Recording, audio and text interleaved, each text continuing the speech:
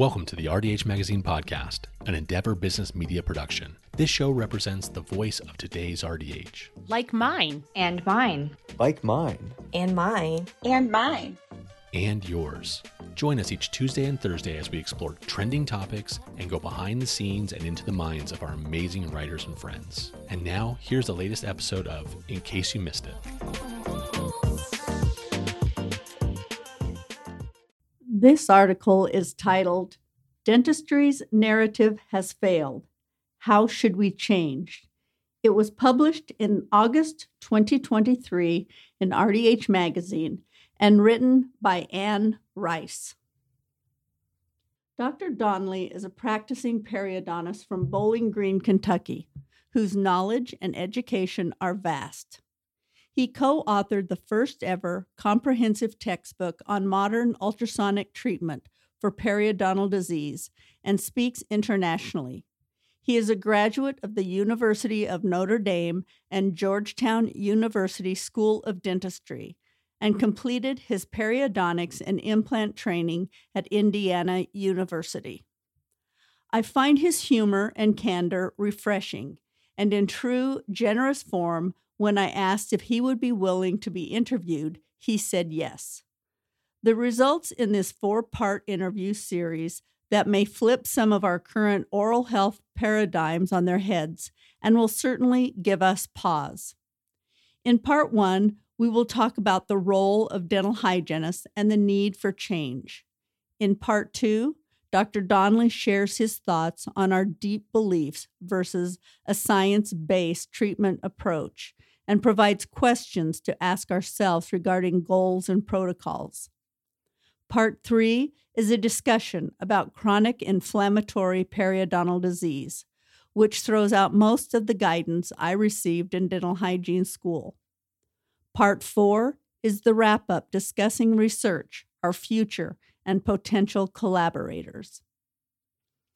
Rice asked, I have heard you talk about changing the narrative of dentistry. What specific thing do you feel we need to change, and how hopeful are you that we will get there? Dr. Donnelly replies, It is certainly time to leave behind the limited image of the dentist as the senior member of the oral hygiene police, with dental hygienists the loyal foot soldiers in the war against plaque. The fact that our brush and floss or else your teeth will fall out mantra has not motivated the throngs of patients with legitimate needs to come in and have those needs addressed is not evidence that the message has failed to get through. Dentistry has been amazingly successful in delivering the message of the importance of oral hygiene. The only problem is that it is the wrong message. Tell anyone that you are a dental hygienist, and invariably the person will either start confessing their oral hygiene sins to you, or they will ask you the question that apparently continues to plague mankind. Which is better, waxed or unwaxed floss?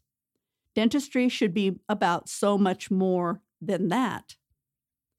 The narrative of dentistry needs to change so that people realize that partnering with a dental hygienist for life, one who does more than simply clean teeth, is an important part of an overall strategy to maximize their wellness for life. Dental hygienists are often the only ones who can determine if there is any inflammation in a patient's mouth, counsel the patient on risk factor modification, prescribe an approach that will eliminate any oral disease, and then help the patient keep it that way. Doing so is proving to be an extremely vital part of overall health. The dental hygienist should be the most important primary healthcare provider that a patient needs to see over their lifetime to achieve the highest level of oral health.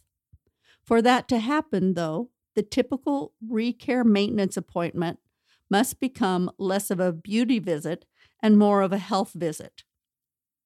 For too long now, people have come to us to get their teeth cleaned, get scolded on their oral hygiene efforts, get checked for cavities, and then conclude that whether they got a good or bad checkup. That must change. Patients should be partnering with us for life, for more than a cleaning. The story needs to change so that people realize that when they come in for that regular visit, the least important thing we are doing for them is the prophy. Rather, patients need to understand that only with regular hygiene maintenance can they achieve and sustain a preferred level of oral health.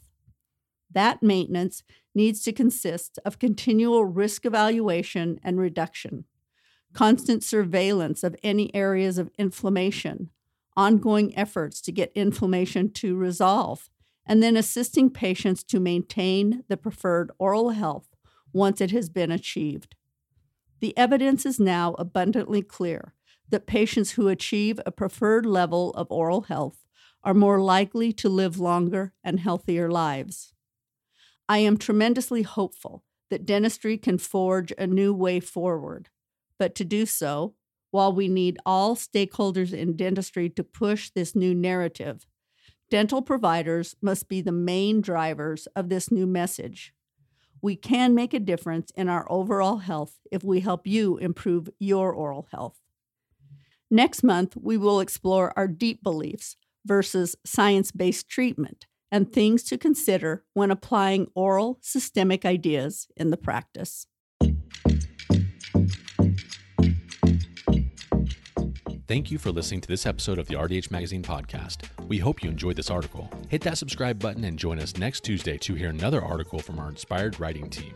And if you have a minute, find us on social media, visit our website, and sign up for one of our newsletters to keep up to date with the profession. Hygienists come for the education, but stay for the community.